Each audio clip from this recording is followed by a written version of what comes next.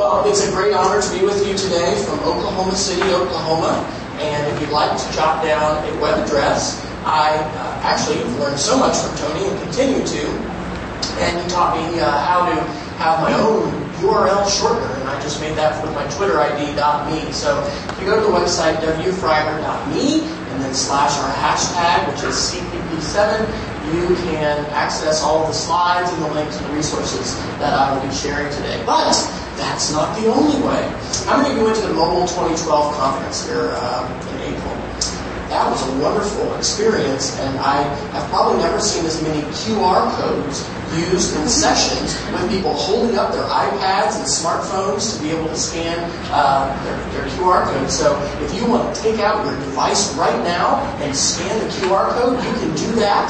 And I've also been experimenting, kind of making some chirping noises here. I'm not sure, I may have to go to the handheld mic. I've been experimenting with this. How many of you have either the ability now to send text message alerts to your students, or you have you've been in a class where you've been sent text messages? Anybody have that opportunity? This website, Selly, is a free site that allows you to create a group.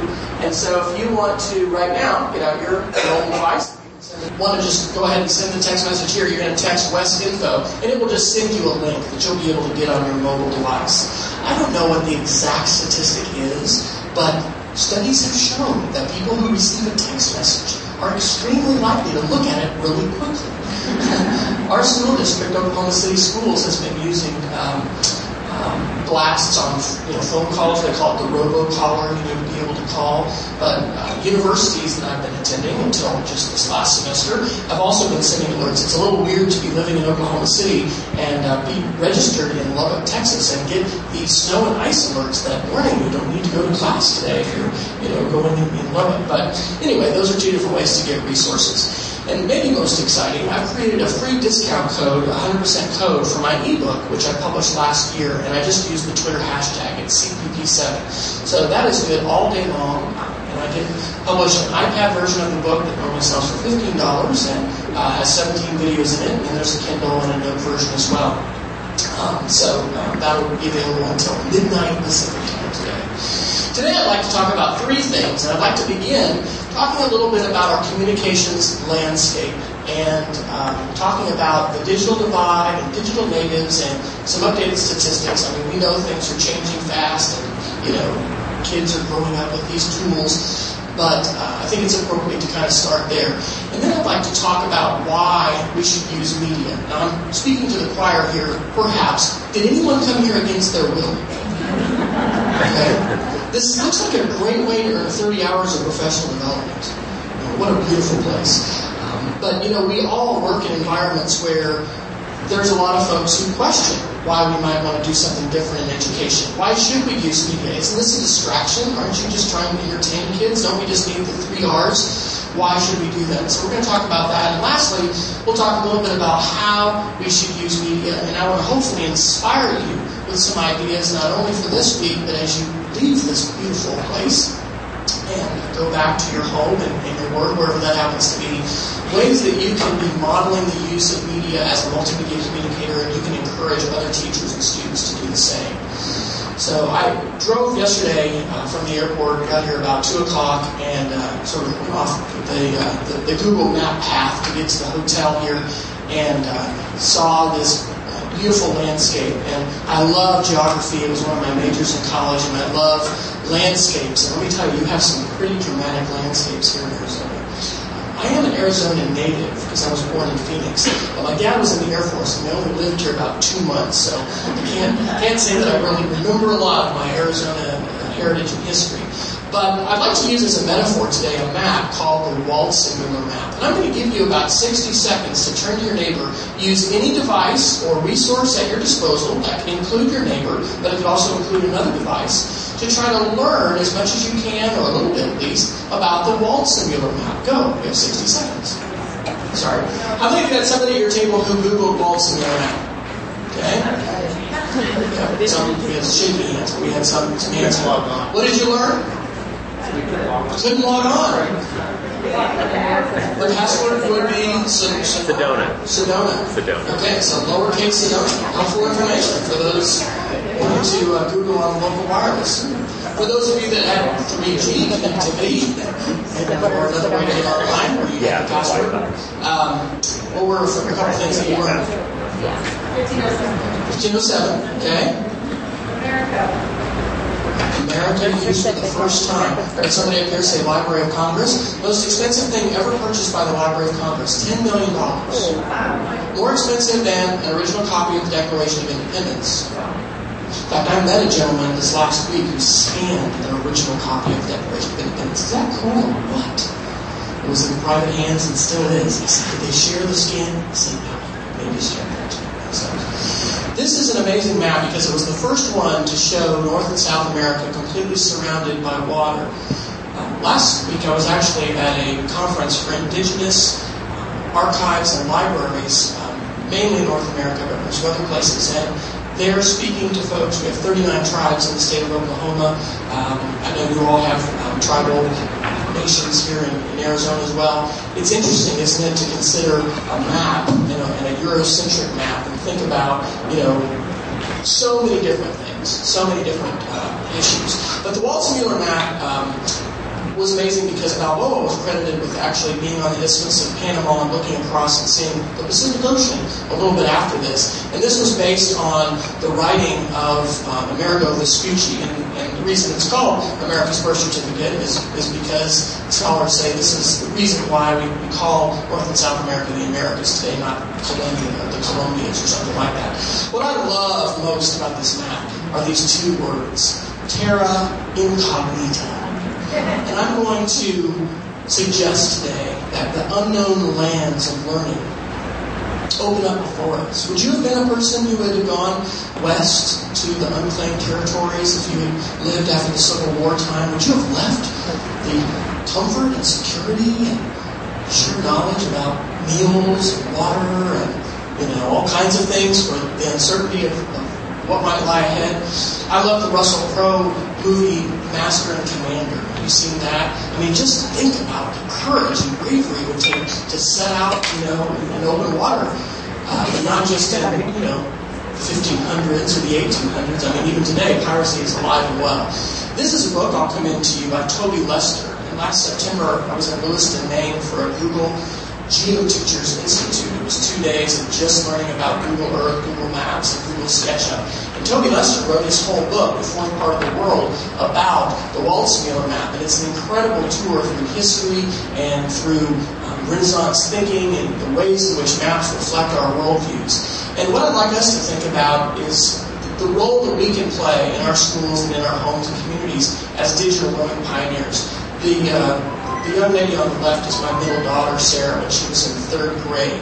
And one of the things that Oklahoma elementary schools oftentimes recreate in 3rd grade is the land run. You remember Tom Cruise and Nicole Kidman's book, Far and Away? It came out a number of years ago. That's what it was depicted, was this idea of the land run. And I think just like pioneers of an earlier day tried to prepare as best they could, but they had to be willing to take risks for benefits and for opportunities that would come in the new lands that they were venturing into. The same thing is true for us. And so I want to commend you for being here this week, not only for earning 30 hours of professional development in such a beautiful place, but being willing to try new things and to be a pioneer, because none of us grew up with Wikipedia at our fingertips. None of us grew up with media production options that could be shared worldwide as an option as students are today. So how many of you have heard of Mark Prinsky's Digital Natives, Digital Immigrants article from 2001? Really? Not everybody's heard of this. Something that's made the rounds a lot, and people like to talk about it a lot. This is a video that I saw recently, and it's just like a minute and 20 seconds. But sometimes when we think about this idea of kids being digital natives, we think about this idea that even at a young age, kids have different expectations.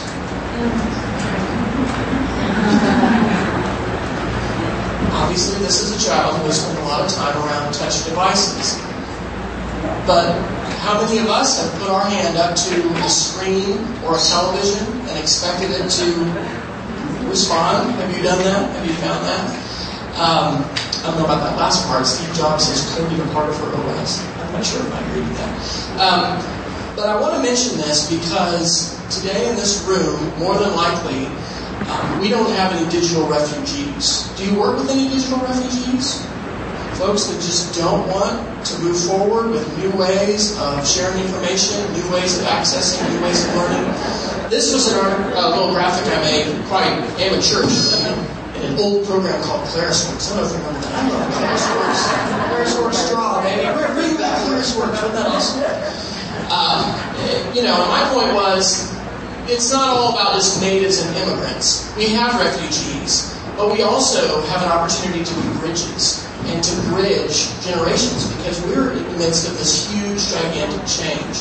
And so I want to share a few statistics kind of about our landscape. This is an old slide from 2011, which shows what's happening in 60 seconds on the internet. And there's more here than we can digest, but this number is, I'm sure, a lot bigger. Every 60 seconds, 600 new videos to YouTube, all this different information is being shared. I found a good infographic on Social Times that talked about just how many people are online. And before I share these, though, let's think about the digital divide. What kind of digital divides do you, the teachers you teach with, and your students face? Okay, because we're about to talk about connectivity, but the digital divide is real. How do you face digital divides, and how do your students face digital divides? Take 60 seconds to talk about that.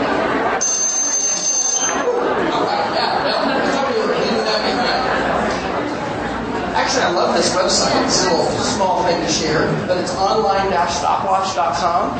It's full screen. You don't have to have any kind of special software on your computer. Just go to it, set the time if you want, and the bell rings. Sometimes it gets folks' attention. So Tony's got the microphone. Raise your hand. Volunteer your neighbor. It's time to volunteer your neighbor. Whose neighbor shared something worth repeating about the digital divide that either you face at your school or that your students face? Come on, DJ.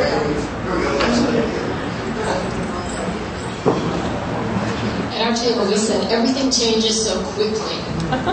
Yep. So there's a digital divide, it's sort of the resistance in wanting to change so quickly. Because I just learned this way to do it, and now it's changing again. And the technology changes. Why did I just learn how to do this? And now I learned how to do it this way, but now it's changed, like you said. Right. Just the pace of change and how quickly things are changing puts up divides and barriers because, we feel like we can't be relearning it all the time. I can't be relearning it every day. Okay? What else did somebody say about a digital divide? What does a digital divide mean in the context? Got fingers pointing over here to the polka dots. We first talked about age difference and how often we learn from our students. And then we also talked about socioeconomics. Okay. So we've got generational differences, and then we have differences of access as well.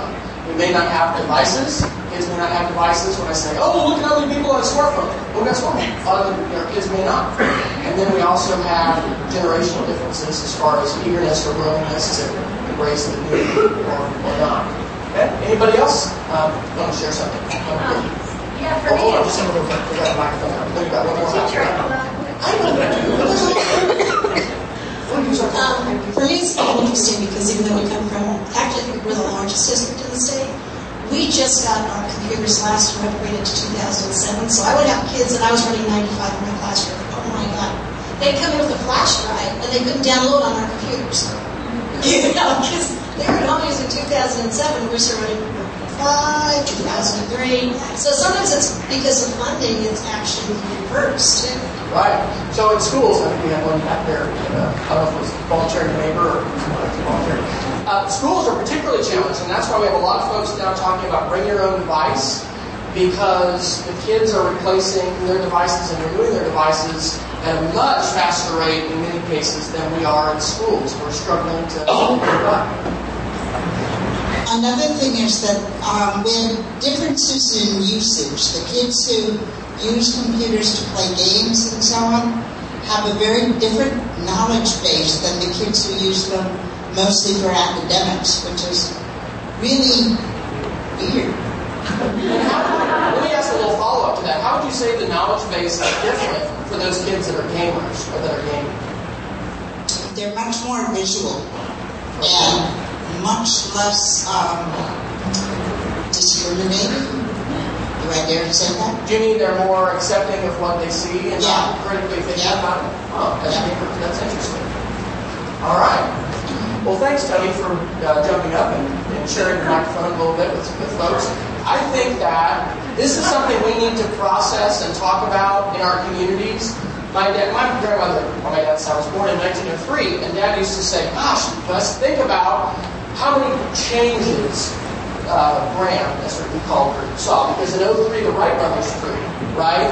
And cars and transportation was changing, and she died in, I would say, 91. So she had seen the space program, the shuttle program. But, gosh, things are changing so quickly. I wonder if we're going to see more change in our lifetimes, or my children will see more change in their lifetimes than even my grandmother, who almost lived for a century.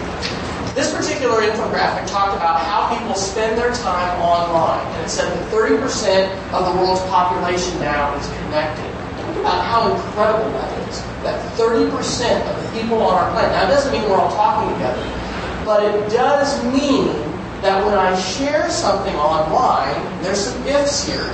If someone has a device, and if they have connectivity, and if it's not blocked, right, and I'm sure there may be a little content filtering here in Arizona, like we have in our schools in Oklahoma, it's possible that they may be able to see that. This infographic was published here also in May, and it talks about images and the power of images in advertising, and also just as far as attention. How many of you have a Pinterest account? This is kind of important. There's some small text. Look around the room. Okay, Pinterest accounts. Okay, those of you that have Pinterest accounts, why? Why do you have Pinterest accounts? There's so much that how is it presented in a visual form. How many of you have Pinterest accounts because you like interior design and you like to see different ways that rooms or built houses or architecture? Anybody have a Pinterest account for food? You like sharing recipes? You like sharing, okay? Wow, Pinterest is really powerful and popular. And one of the reasons is it has this ability to shift to visual. We've also seen some things happen recently with Facebook, the timeline overhaul.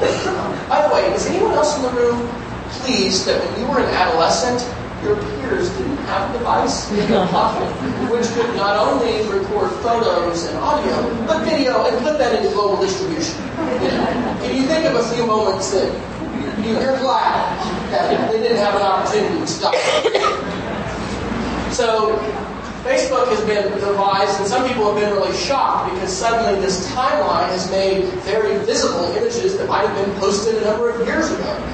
And we also had the acquisition of Instagram by Facebook here recently, and people are saying, what? Why? Why would they do that? Well, images affect articles, and is anyone here a Flipboard user on your iPad or iPhone? Flipboard, I would say, is the sexiest digital newspaper I've seen. And I'm not talking about sexy in any kind of a racy way. I'm talking about a really amazing way to experience news. Why? Because I can subscribe to different channels. I can flip through them, and it converts them all into this very visual, easy to navigate environment. So this study showed that articles that have an image are 94% more likely to be viewed than ones that don't. And also in terms of search, the numbers of links, the numbers of pages that include images grab our attention and keep our attention much more than the text-based pages, the pages that are not filled with media. So let me ask you this question. I'm going to give you a minute and a half this time to talk at your table. What does this mean? If I'm living in a Pinterest world, if we're living in a visual world, or an increasingly visual world where information is being shared digitally as well as on paper, but images have this power, what does this mean for my students and I? Okay, you've got 90 seconds. Go. My partner and I were talking about how you not only need to hook the kids at the beginning, in college you have what's your hook at the beginning of the lesson for the first 5 minutes, you have to have the beginning hook, the middle hook, the end hook, and you have to be prepared to engage them the whole way through the lesson and the whole way through the unit, the whole way through the curriculum to make sure that you're appealing not only to their visual stimulation, but also making sure they're getting that academic learning as well. Okay, so it definitely means we need to use media to teach, but I really believe it doesn't mean we need to become edutainers. There's a difference in enthrall and engage. You know what the root of the word enthrall is? It's a Greek word, thrall, meaning slave. To enthrall you is to enslave your mind to my will.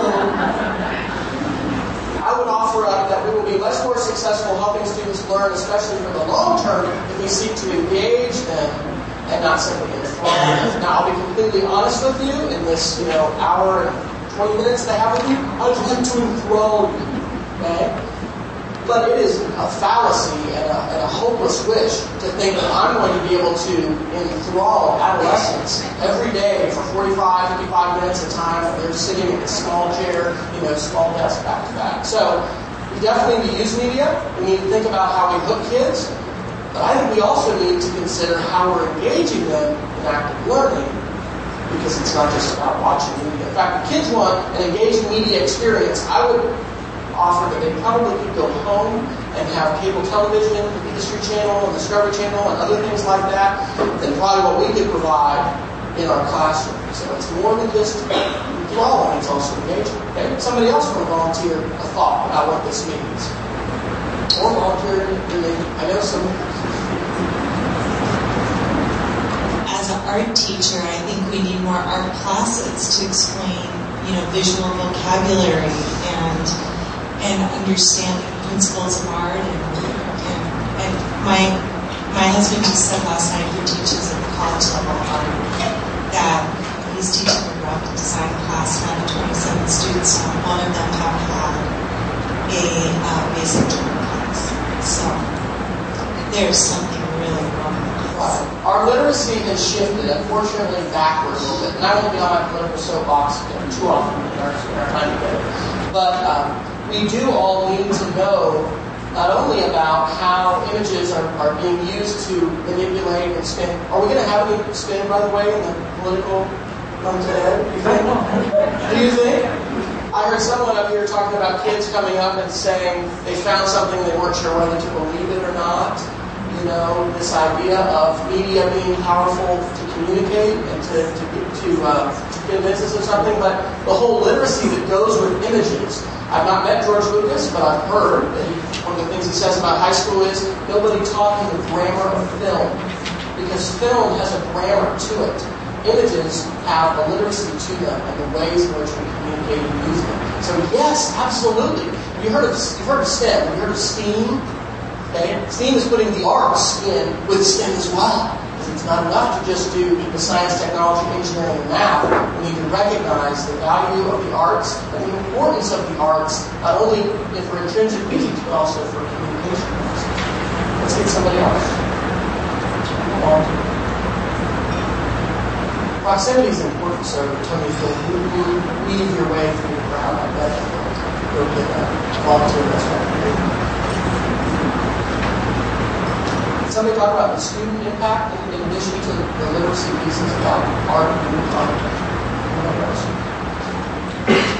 Well, I want to challenge you to talk about this week and to go back and have conversations about this with parents and with teachers, because the hands-on how do I do it is really important, but the why and the discussions about what we need to do is really important. I'm going to offer up today, that communication with media should become the new normal in our classrooms. And what I mean by the new normal is it's something that we all do. We all grew up with the 5-paragraph essay, with the textbook, with the written exam, with the bubble sheet. We still have those things.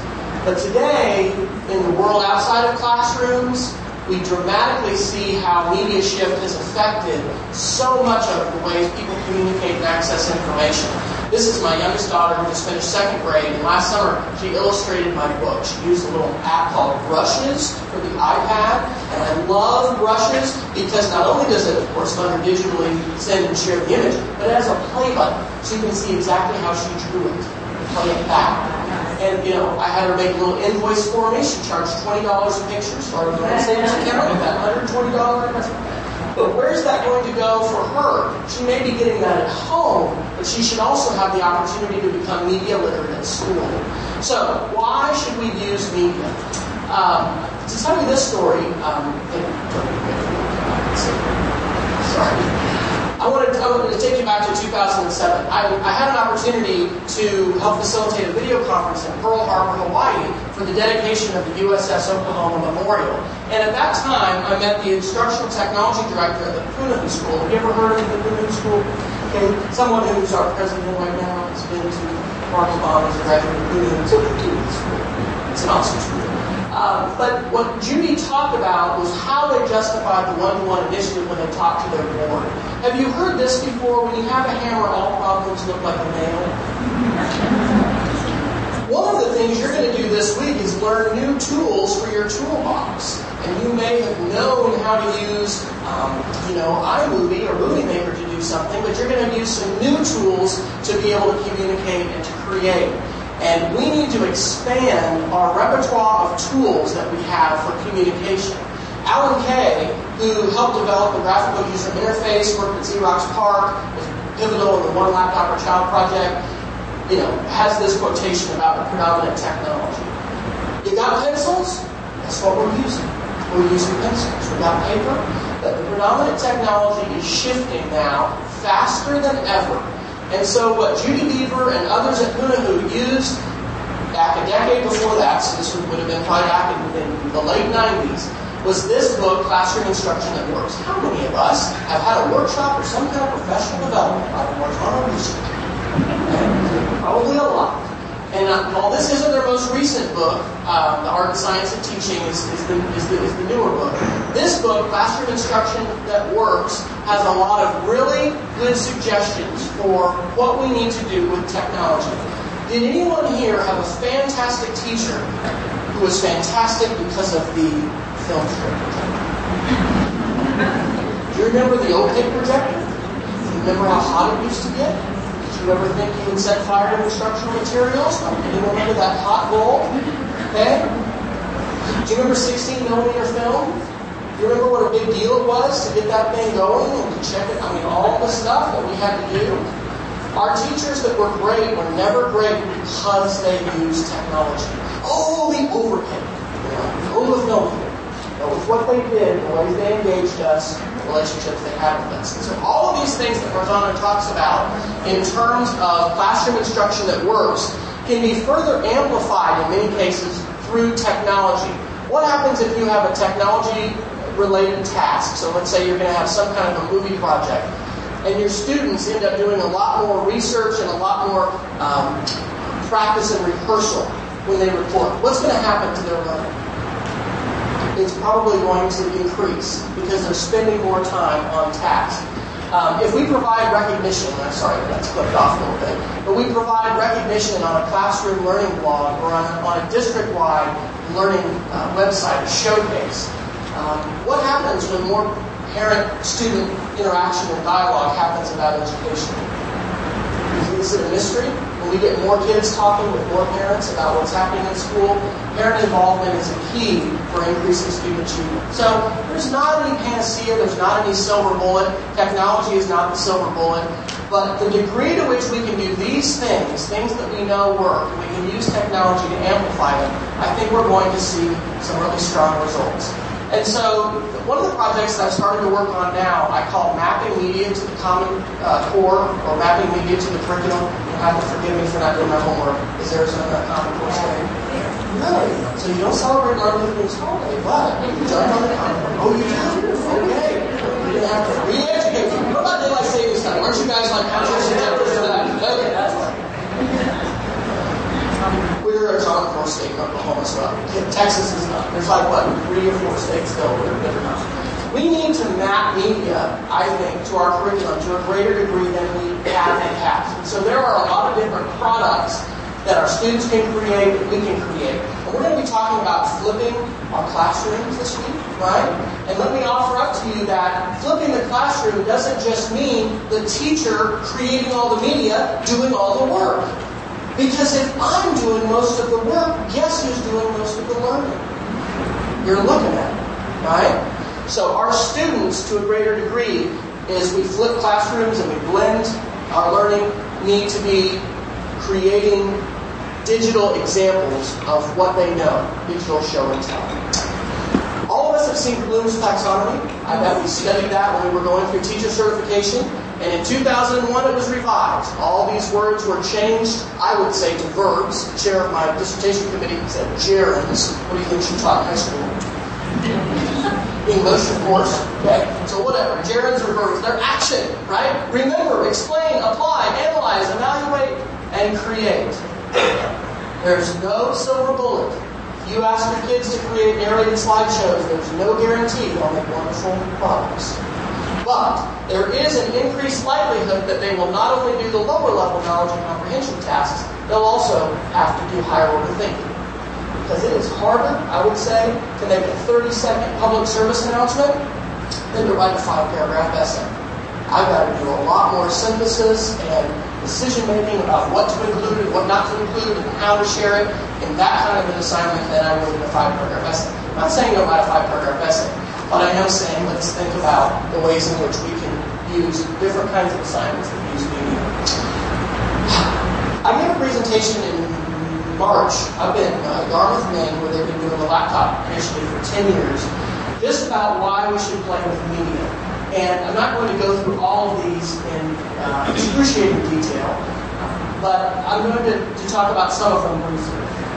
Creative problem solving is a really, really important thing.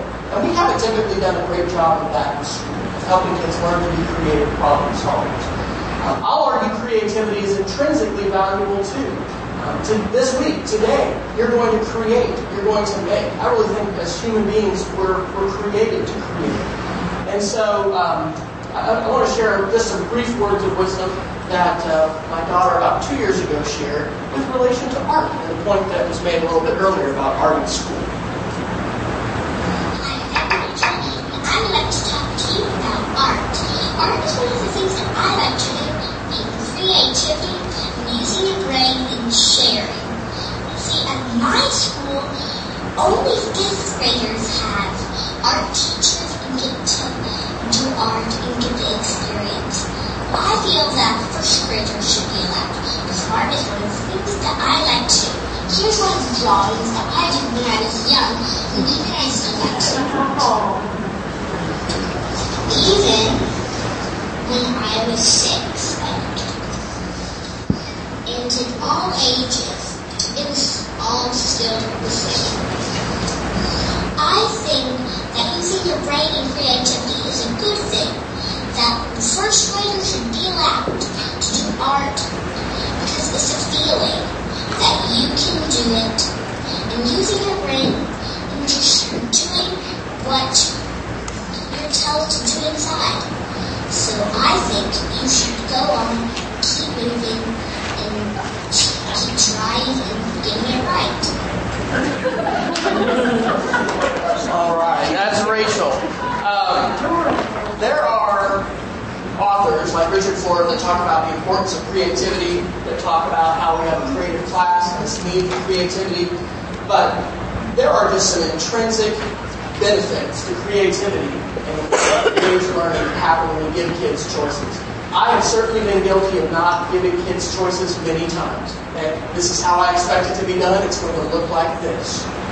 But to a greater degree than perhaps we have in the past, I think we can give kids choices. Anybody know how that photo was created? You have a setting in your digital camera for multi-second exposure, like 5-second, 10-second, maybe look. You can make an LED light or buy an LED light, and if you put your camera on a tripod, you can actually move the LED light while the bulb is open. You can make pictures like that. I had a whole workshop in Oklahoma City that was called LED light painting. And so that's a little bit of an aside. Creativity matters. When I'm given an opportunity to be creative and to use my creative skills, I tend to remember things as well as enjoy what I'm doing. How do you learn new skills best? I would offer up hands-on learning and have the opportunity to actually make stuff. Just like we do oftentimes in kindergarten. It's one of the best ways to learn. The MIT Lifelong Kindergarten Group is the one that's created Scratch. And they're called the Lifelong Kindergarten Group because they recognize many of the things we do in kindergarten we need to do throughout life. This last weekend, on Friday and Saturday, I actually facilitated a little Scratch camp. How many of you have used Scratch or seen kids use Scratch? Free program, runs on Windows and Mac, doesn't have an iPad or an iOS version, or I don't think an Android version. But we had incoming 3rd through 8th graders who were learning how to tell stories, how to create games, how to make animations, and then we're sharing them. So there was a student who was going into 5th grade that created this little jetpack mini game, and he just kind of started. But there is so much value in having an opportunity to be able to express ourselves creatively, but also solve problems. The feedback loop of making something go across the screen and respond to another sprite, as it's called, is different than just making artwork that goes on the wall. And this program ought to be in all of our schools. Does anybody have a Scratch club at your school? Please check out Scratch and consider talking to people at your school about starting a Scratch club. Can this be used in the regular curriculum? Can I show you about the water cycle or about mitosis? Or yes, of course I can. But an after-school club where there's more autonomy and there's opportunity for kids to kind of follow their own passion and their own creativity might be the best place to be able to use this. As kids at your school learn about Scratch and they learn how to do this, they can bring that into the classroom and share that with the teachers. We'll talk about one more and then we'll take a break. I want you to turn to your neighbor and I want you to share a hands-on project that you did in your elementary school, middle school, or high school that you still remember today. Some kind of project where you had to make something, you had to build something, you had to create something. Okay? We got 60 seconds. Okay? Hands high. How many shared a project from middle school, junior high days? How many shared a high school project? How many shared a project that wasn't part of the regular school curriculum? Maybe not in college. I think a lot of people understand. Folks, we need to make stuff as learners. And it doesn't require us to have technology, but technology can be a very powerful amplifier when we make things. One of the unfortunate things that's happened with No Child Left Behind, Race to the Top, and High Stakes Accountability is this idea that we don't have any time to do a project. Okay? Because you just got to do the worksheet. Because that's how we know kids learn the best, is when we put a lot of pressure on them and we make them fill out a worksheet. No, that actually isn't what we know about learning. It's not what we know about development. And unfortunately, the political climate that we live in is very toxic for authentic learning. I know you won't be able to do a project with your kids all the time. But my encouragement to you, as we think about media and tools that we're going to be using, is find ways to let your kids be more creative and to make stuff and to do show and tell, to do digital show and tell.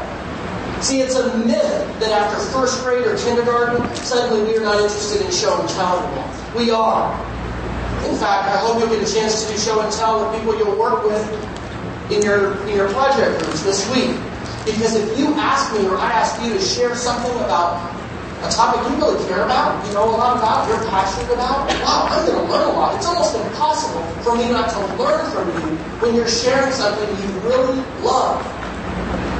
So let's give kids more opportunity to make things. Passive learning experiences are easy to forget. And how many times have we sat in class where we did things that we probably forgot before we fell asleep that night, much less the next day?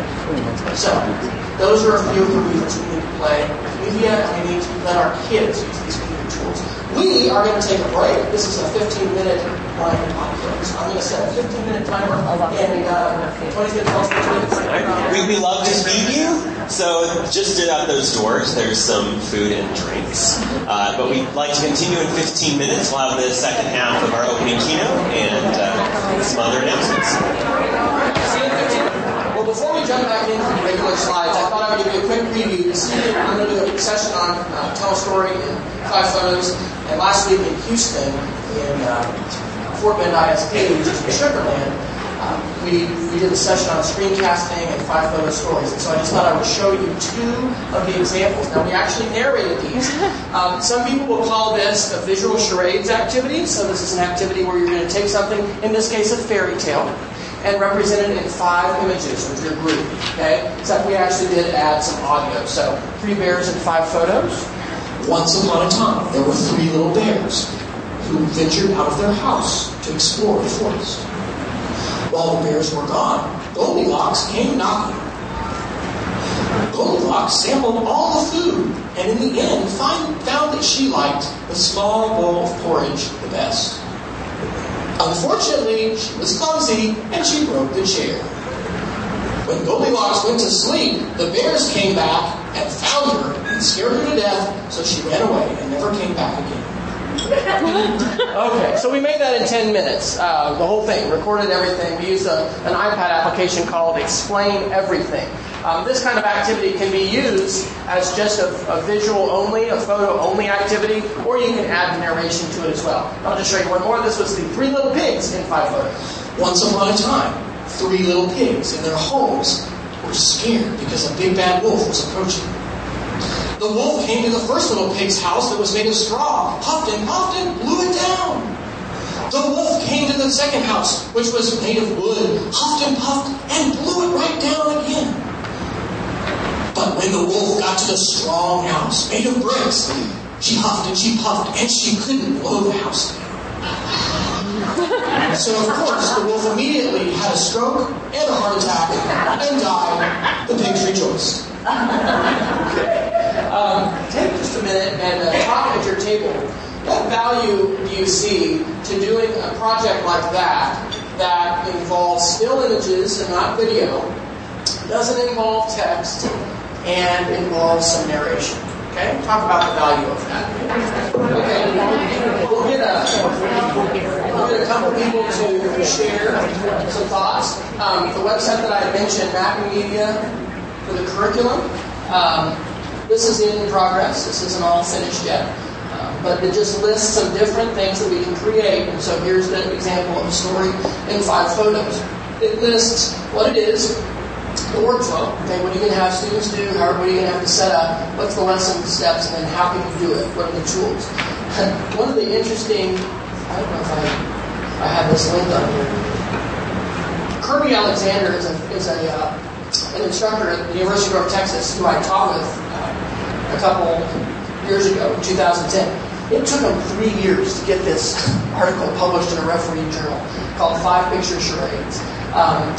What do you see as valuable about this kind of an activity? Talking about having students taking a concept, taking an idea from the curriculum, and then having to share it with images. I know this front table said some great stuff, but not necessarily because somebody else doesn't want to. Volunteer your name or share.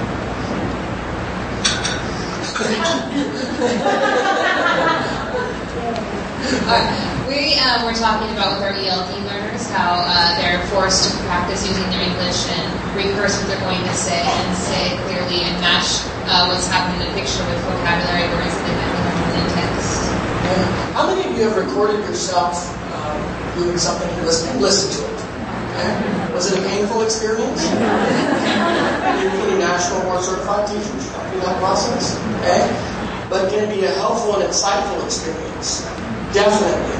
And somehow the narrated slideshow lets us break this very complex and multifaceted project into different pieces that are somehow a little more manageable and accessible too than maybe something that was just a whole video project. I love video projects, but I really like narrated slideshows. Anybody have another thought about value of this? Anybody talk about confidentiality and privacy? Was that an issue here? Do we have student names in this? No. We didn't identify who this was. Some districts are now, Kansas City Public Schools as an example, giving an opt-out form to parents. If you don't want your child's picture or work to be published, opt out. Otherwise, it's just part of what we do. Okay? We share work. Any other thoughts about this?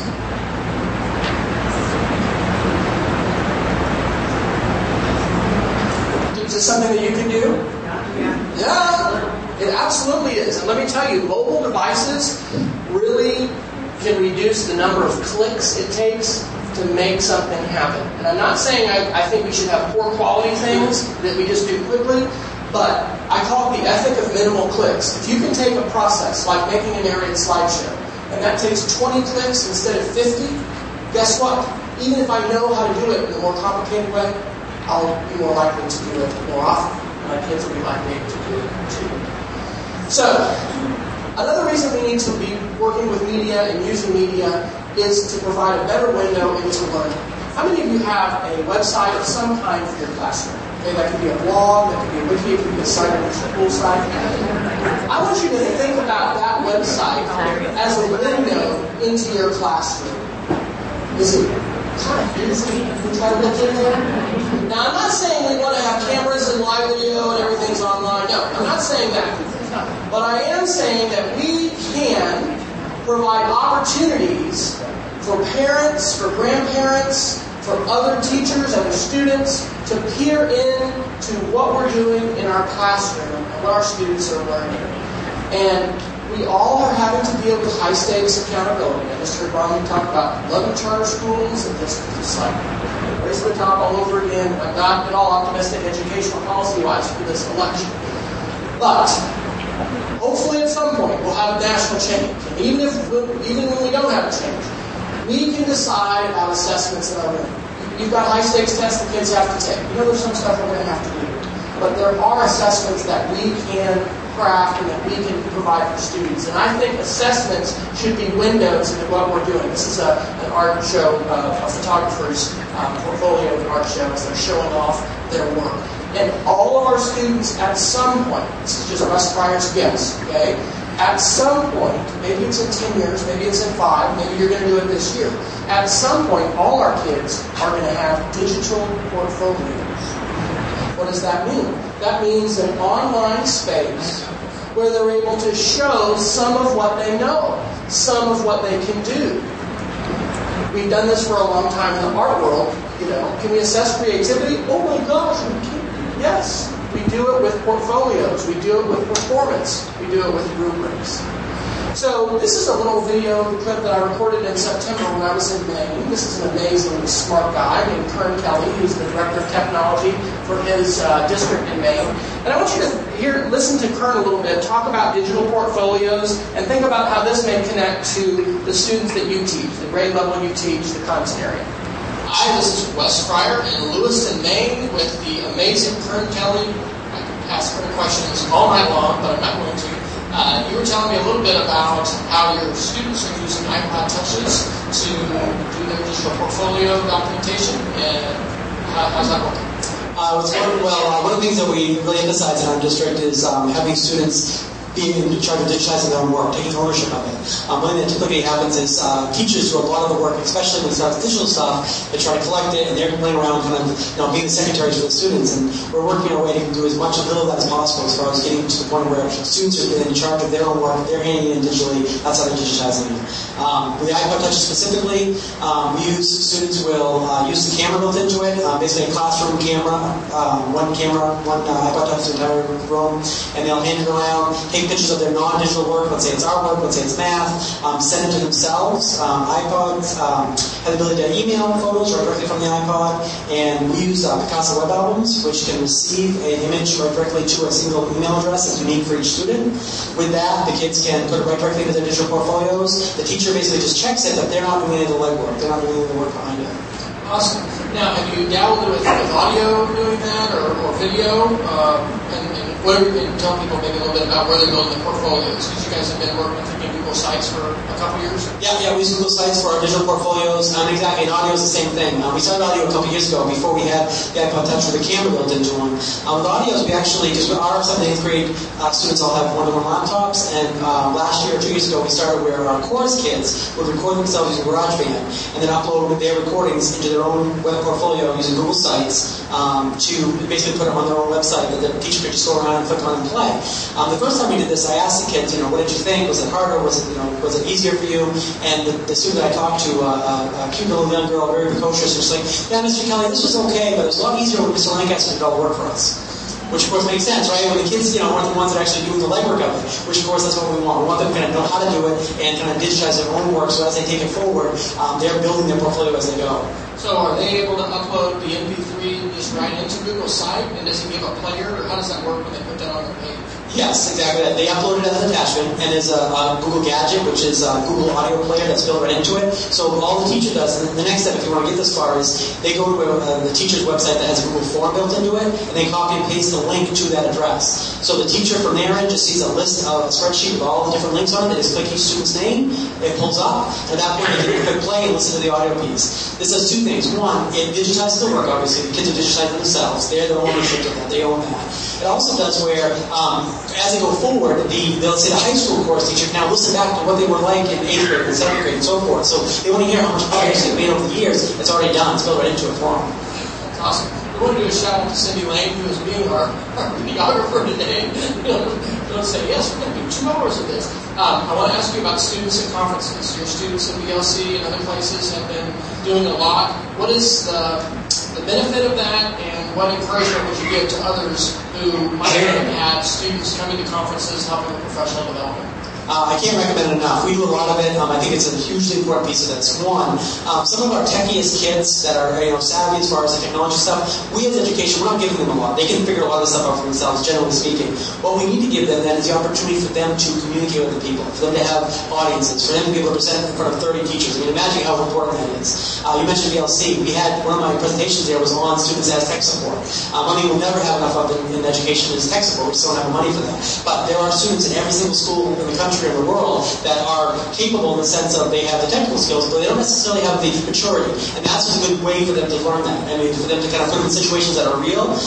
Maybe having a student as a teacher webmaster. That gives a teacher that's maybe a little bit more hesitant of them, having a web page, while a student kind of does the technical pieces of it, they can do the content piece of it. What a win-win for everybody.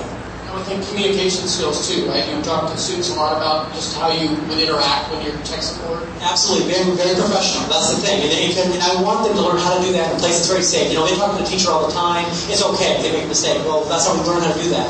Okay, I'm going to cut that off. Talk at your table about that. How could you see digital portfolios working into what you're doing now? When you're having students do what could be digitized, and where would you start with that? Let's say if you have the capability for your students to digitize some of their work. Go.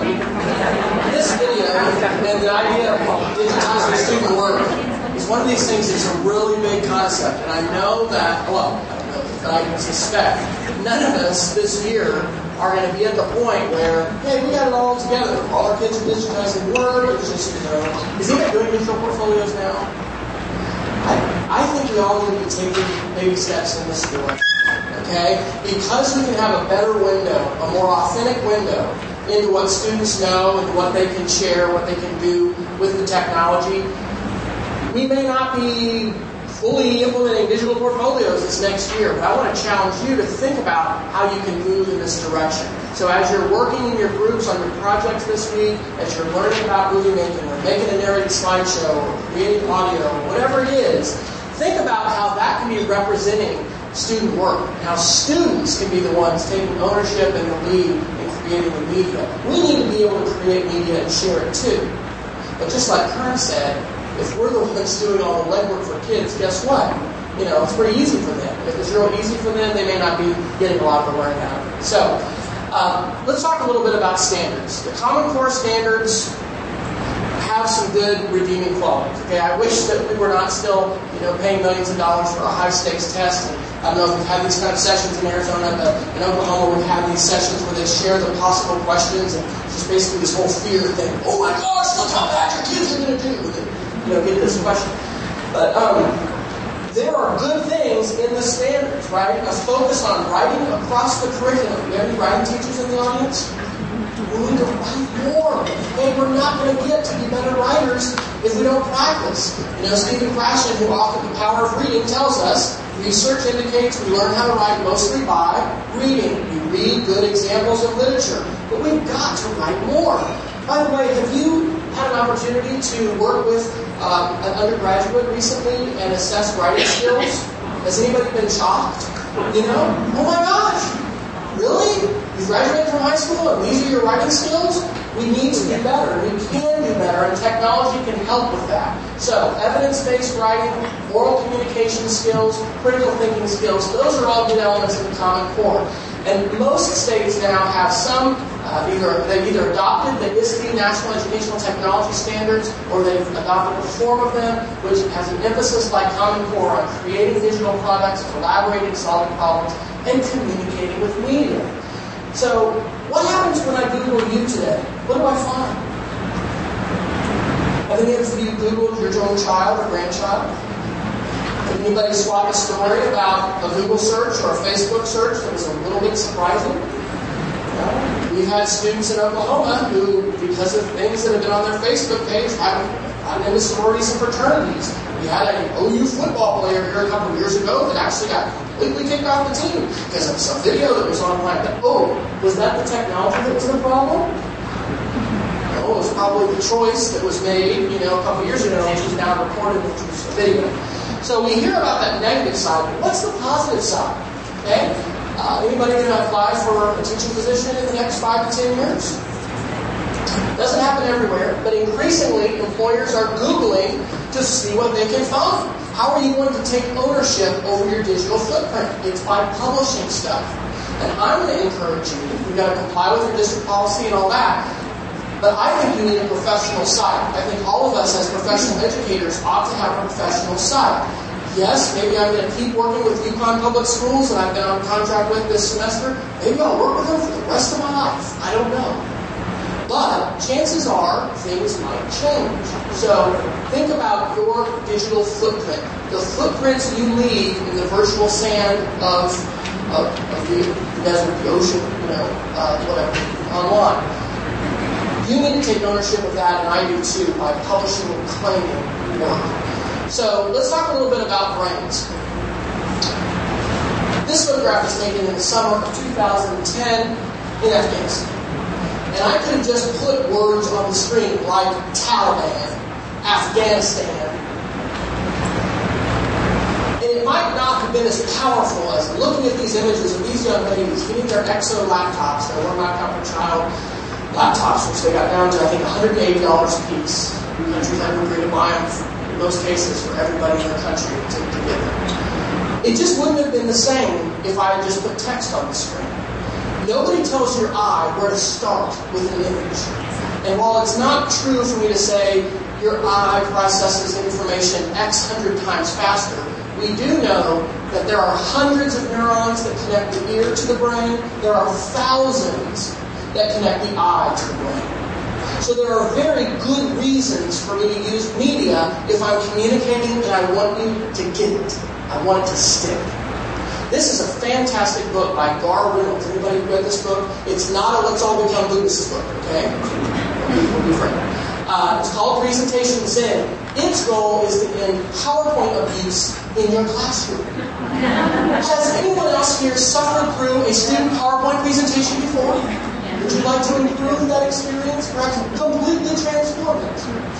We'll talk a little bit about that in the evening session today. I'll show you a very clever comedian video that talks about that. But this book speaks to this idea of using large images. One of the best places to find images, and I do this for almost all my pictures, is Flickr Creative Commons. These images are licensed up front for reuse. The permission has already been granted. So when you see me using images, a lot of times you'll see a Creative Commons link in the corner. The Walt Simmler map, of course, was bought at the small price of $10 million at the Library of Congress, and we own it as a people. So that attribution there.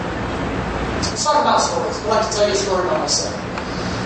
This is Alexander, and at the beginning of 8th grade last year, his English teacher asked him to write a poem. He typed it and they put it on the wall. It's too small to read there.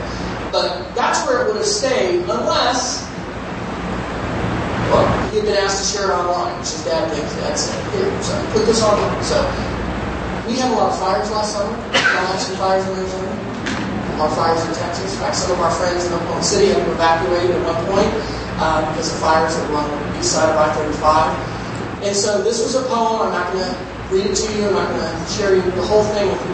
But this was a good poem. And he shared it online. Who do you think Nana is? This is my mother who lives in Kansas, in Manhattan. And how often do the grandparents of your kids get to interact in some way about a homework assignment? Does that happen very often? Probably not. It doesn't happen very often for my kids either. And so we got a comment from Nana. saying how it reminds her of the Yellowstone fires that destroyed our land up his cabin road in 1988. Got another comment here. And then we have Joyce McGreevy. What a powerful narrative poem, Alexander. Marvelous use of figurative language and suspense-building repetition. Thank you for sharing it with us. Keep writing. You have a gift. Best wishes, Joyce McGreevy, author, Sierra Cookbooks, editor of National Geographic School Publishing. What? This is the first writing assignment that my 8th grade son is turning into his English teacher, and people who work for National Geographic just sit around and comment on student work. Well, sometimes they do. And there's actually a great project that I want to encourage you to check out called Comments for Kids, and it's now switched to Twitter. Tony talked about the hashtag for our conference, which is just # or #CPP7.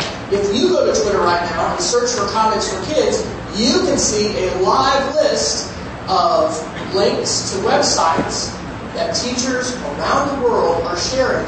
And have you ever seen in the Shrek 1 DVD, the opening menu where Donkey's jumping and says, "Hit me, hit me, hit me." It's kind of like that. Okay? Look at me, look at me. If you work with pre-service teachers or any kind of in-service teachers, show them this. Ask them to connect to real classroom writing teachers that are using their blog and then talk about good comments. I don't suppose this ever happens in Arizona, but in Oklahoma, sometimes adults have problems commenting appropriately on the newspaper books. It's a good thing to talk about appropriate comments and who that reflects on, right? And how is it that we can leave a positive comment? So we need to be telling stories like that locally. That's a story about my son. We need to tell stories about your classrooms and your schools where something as simple as a blog comment made a difference. I mentioned engagement a little bit earlier. No doubt, we are having lots of devices proliferate. And by a show of hands, how many of you are in school districts today that let kids bring devices and then can get online? Okay? Raise them high. Okay, that's definitely not half, but that's, maybe a fifth. Does anybody know if the school board is looking at that as a possibility? Okay. I don't think we should cop out, right? Because, what do we do with pencils? Do we say to kids, "Oh, you can get a pencil"? Well, too bad. They're learning to read. If you're teach 4th grade like I did, where's your shoe? Okay, we borrow it. Here, you can have this pencil. Check this out. No, we provide one. Here's your pencil. You can go. We're going to have an obligation in this digital divided world to not just expect kids to bring these devices, because not everybody is, and we can't expect that. But here's the thing. The menu for demonstrating what you know and what you understand has exploded. And we're going to have some kind of device that's digital in order to take advantage of many of those possibilities. I won't read you this whole quotation, but this is such wisdom. This is a freshman in college in Maine. He didn't happen to know. He graduated from Yarmouth High School. And basically what he's saying here is, don't tell me to do a movie project. Don't tell me do an explain everything project. Don't tell me do a voiceover project. Look for mastery of content. Let students select how they're going to show you what they know. Let them have some ownership over the product they produce. Assess on mastery learning objectives. Not just, we did a PowerPoint project. And was PowerPoint appropriate to your task? Maybe you needed to add some narration to that. There were different tools. But let's stop thinking about teaching technology, giving a technology assignment, and instead, let's use the technology that's appropriate. I like this menu picture. We don't have this in Oklahoma, by the way. This is outside of Yarmouth. We can't always provide choices, but sometimes we can. And the ownership that kids take, the motivation they take, can be different when we provide an option. Turn to your neighbor and share a food that you were forced to eat as a child. There are some things we're going to have to do in school. I think you're just going to have to learn the qualification facts. I think you're going to just have to learn. Okay? You want to go to college? I think you're going to have to take the ACT. I think you're just going to have to. You want to go to grad school? I think you're going to have to take the GRE. But sometimes we can provide a choice. And I want to encourage you this week, as you go into the next school year, think about choices. Let's talk about fun. Is anybody interested in having some fun this week? I hope so. about my daughter who finished 6th grade this year, Sarah. She was supposed to read The Hobbit last summer. She actually had 4 of the books that she had to read. And she didn't. So what were our choices when we are 3 days away from the start of school? Do you know SparkNotes? Remember those notes, right? We need to devise assignments for kids and assessments, by the way, that can't just be Google, right? I can just Google to get your answer. It's amazing how many schools are still assigning kids vocabulary words and they let them type them, and I want it 10 times or 20 times each. I mean, seriously. Well, we looked at SparkNotes, and what we did was, my son helped and my youngest helped. We went ahead and did The Hobbit in 5 minutes. Now, I'm not going to play the whole thing, just a little excerpt, but this was recorded on an iPad, and it was recorded 3 times, not because we got it right, but because of this statement, it's never done, it's just do. Okay? We have to get this done. As you watch this, I want you to think about what it took to create this little excerpt of The Hobbit in 5 minutes. The Hobbit is the story of Bilbo Baggins, who lived a peaceful life in Hobbiton, in his hobbit hole at Baggin, until he decided to embark on a great adventure. One day, Gandalf, the wizard, came to visit Bilbo and brought a band of gold-loving dwarves to his home. Gandalf convinced the dwarves, led by Thorin Oakenshield, to hire Bilbo. The task ended when an army of goblins arrived on the scene and started the Battle of the 5 Armies. This involved goblins, elves, men, and dwarves, and the eagle finally arrived with Baron to save the day. Alright, now what I cut out of there was the high level graphic effects there. You know, they had little pieces of paper saying, pow. What did this take? Well, it took some Legos, and thankfully my son is a big Lego minifigure collector. It took writing, it took a script. Yes, we used a free teleprompter app for the iPad. We recorded it with that. But, we had to have props. We had to come up with things. We had an opportunity to be creative. And I think my daughter probably remembered a little more about The Hobbit doing this and recording this multiple times than if we just, said, read this bit. So, using media can be fun as well. And lastly, we can archive history. Somehow or other, my dad, who grew up in Powell, Wyoming, which is just on the west side of Yellowstone Park. Is that right? East side. East side. Cody. I have this book in our garage. I don't know how it went through multiple moves in the Air Force and all these things. But this little scrapbook, which we found last fall, had a photograph of him in 3rd grade. And it was other classmates that he was in. And it had his report cards for elementary school. So here in the first 6 weeks, it says, Tommy does lots of good schoolwork. There's some numbers over here, too. Nothing for the second 6 weeks. But then we said, Tommy has been a little careless about forming some of his letters. In his written work, I think he gets in a hurry.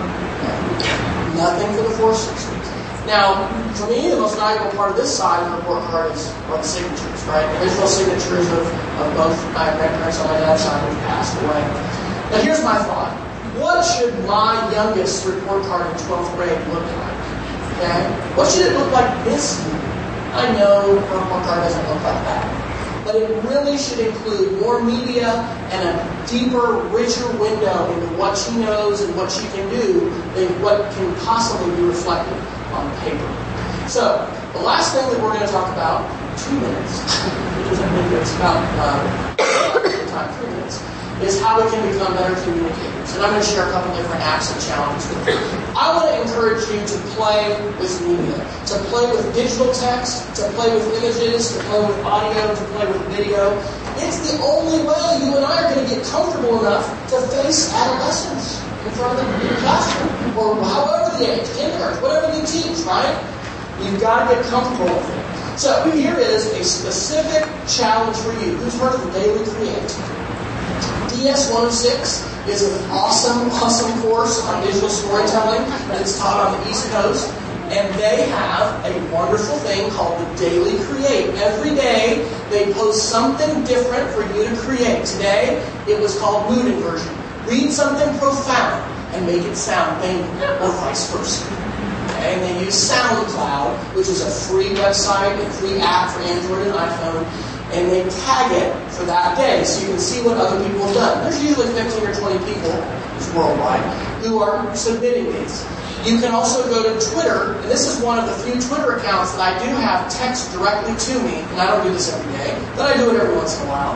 And so I received this message for the Daily Creates Challenge. You can go into the archives and see what they have done in the past.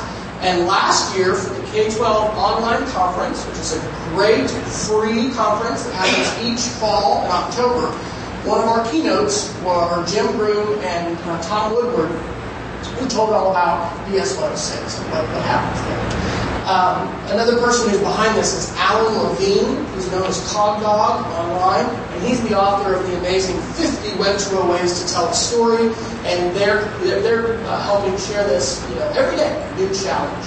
Here are two apps that I recently found that also are daily creative challenge apps. Remember, you can link to these from our main link from all this, so I'll copy that down. This is called InstaCC. It just has a different challenge. I don't know why they didn't spell the word challenge in their title of the app store correctly, which I don't know what that says. But this is a challenge. This one's called Idea Mix, and it's another idea of having a creative challenge. You can give your kids a creative challenge. Okay? Is that going to be on the test? Is that going to be in the assessment? Probably not. Okay, the state of Arizona is going to collect. But we need to find ways personally and with our students to develop our ability to communicate with media and not just visual media. So those kind of challenges could be one way to do that. So let me close with these thoughts. Who has heard of Khan Academy? All right? I do think Khan Academy is exciting. I think it's Bill Gates' favorite example of technology integration to share. And it was featured on 60 Minutes in March, and more folks know about it. And yes, if you're doing math, studying math, learning math, it's great to know about these screencasts that have been created. But let me suggest that simply serving information is nowhere equivalent to learning any more than just serving food is equal to becoming a gourmet chef. I didn't put the slide in here, but you all may have heard it at the Mobile 2012 conference. MathTrain.tv is a website of elementary kids in Santa Monica, California, and actually one of the former students of the teacher here is going to keynote K-12 online in the Student Voices strand. These are all student-created slideshows about math, student-created screencasts. Too many people today, I think, believe in the power of technology rather than the power of words and the power of passionate people. And I'm going to bet you money, I will put my money on the table, that you've got some other passionate folks at the table with you right now. They're passionate about learning, and they're passionate about kids, and they're passionate about education. That's why they're here. I mean, this is a nice place to be for me, but you're here for those reasons. So, I want to encourage you to picture the importance of relationships at school, and amidst all talk about technology, to remember that it is those relationships which we form with students and the connections that we have to individual kids. That's my son in third grade with his third grade teacher. Those are the things that make the biggest difference. Technology can be a huge amplifier. And we've heard it amplify the negative time and time again in our communities, and the newspapers will keep on doing it. Why? Because it'll bring eyeballs. It'll bring people to see the latest headline. But what do you want to amplify in your classroom? I would encourage you to amplify great examples of learning, and to have fun flipping your classroom and playing with your kids. Thank you very much.